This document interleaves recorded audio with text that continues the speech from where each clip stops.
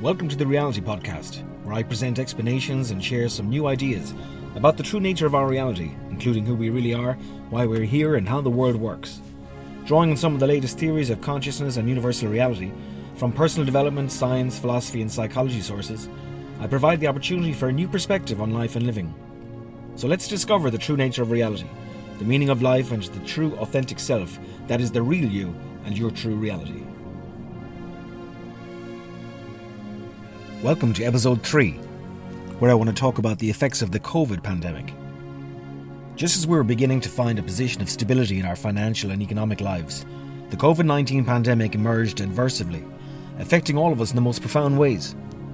With the scars still fresh from the financial and property crash, we began to question our security in life.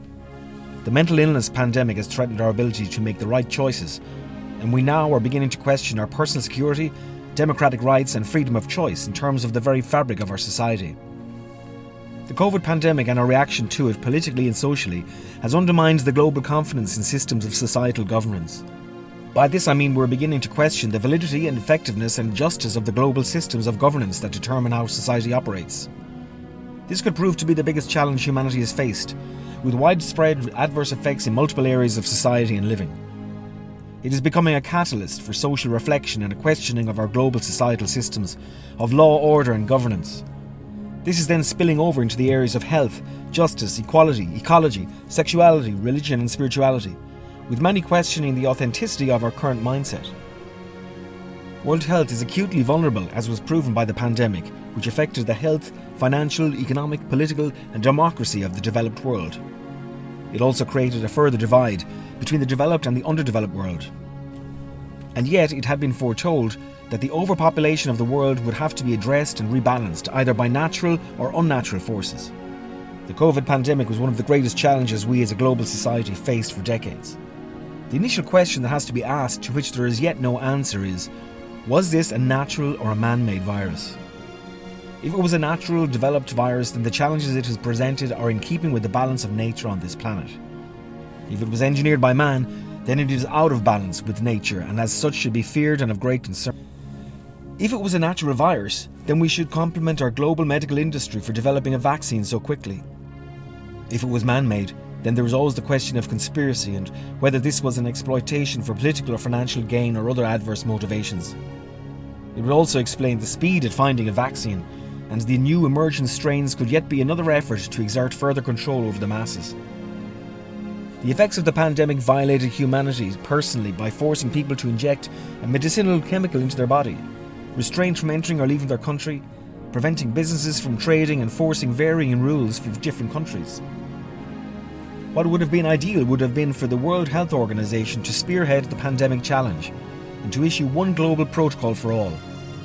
That then could be followed without undermining personal choice and will. For example, in Ireland, some of the rules just didn't make sense. My wife and I travelled to the UK. We were double vaccinated and had negative PCR tests before travelling, and another one just before returning home. As instructed, after 5 days at home in isolation, we had to get another PCR test, which resulted negative.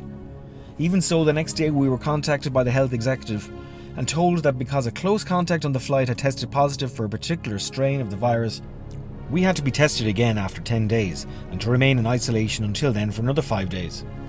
We wondered, why get the vaccine at all? Add to that the large numbers who were contracting the Delta variant of the virus at the time, who were double vaccinated and still becoming infected, and we, like others, began to question the enforced regulations. Some of the rules invoked by respective governments didn't make sense either. In Ireland, in the hospitality industry, you had to be fully vaccinated to eat indoors, but the staff working in the restaurant didn't. In most countries you could leave and enter if fully vaccinated and with a negative PCR test, but in Australia, if you enter the country, they wouldn't let you leave. The politicians use scare tactics and disincentives for work, travel and entertainment to force society at large into mass vaccination. Then, with the emergence of the Delta variant, they admitted that the vaccine was not protected from some new strains and only protected for a period. Yet there was no protocol for assessing the dates of vaccinations when being checked by officials. Some countries like Austria and Germany instigated rigorous controls on those unvaccinated, bordering on aggressive oppression. We may never know the full story or realise the truth about this pandemic. One thing is certain: if we were to be plagued with another one in the future that was substantially worse, then if the pattern of behaviour that resulted from this pandemic is anything to go by, the world could be a very scary place. Now is the opportunity for humanity to assess how we reacted and performed in the face of this adversity, so that we can ensure a more efficient, competent, justified and humane reaction to a potential next one.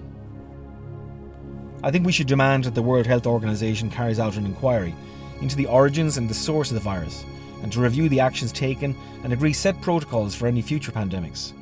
But for now, enjoy the returned freedom to enjoy life fully, without restraint, and I'll talk to you next week. Bye bye.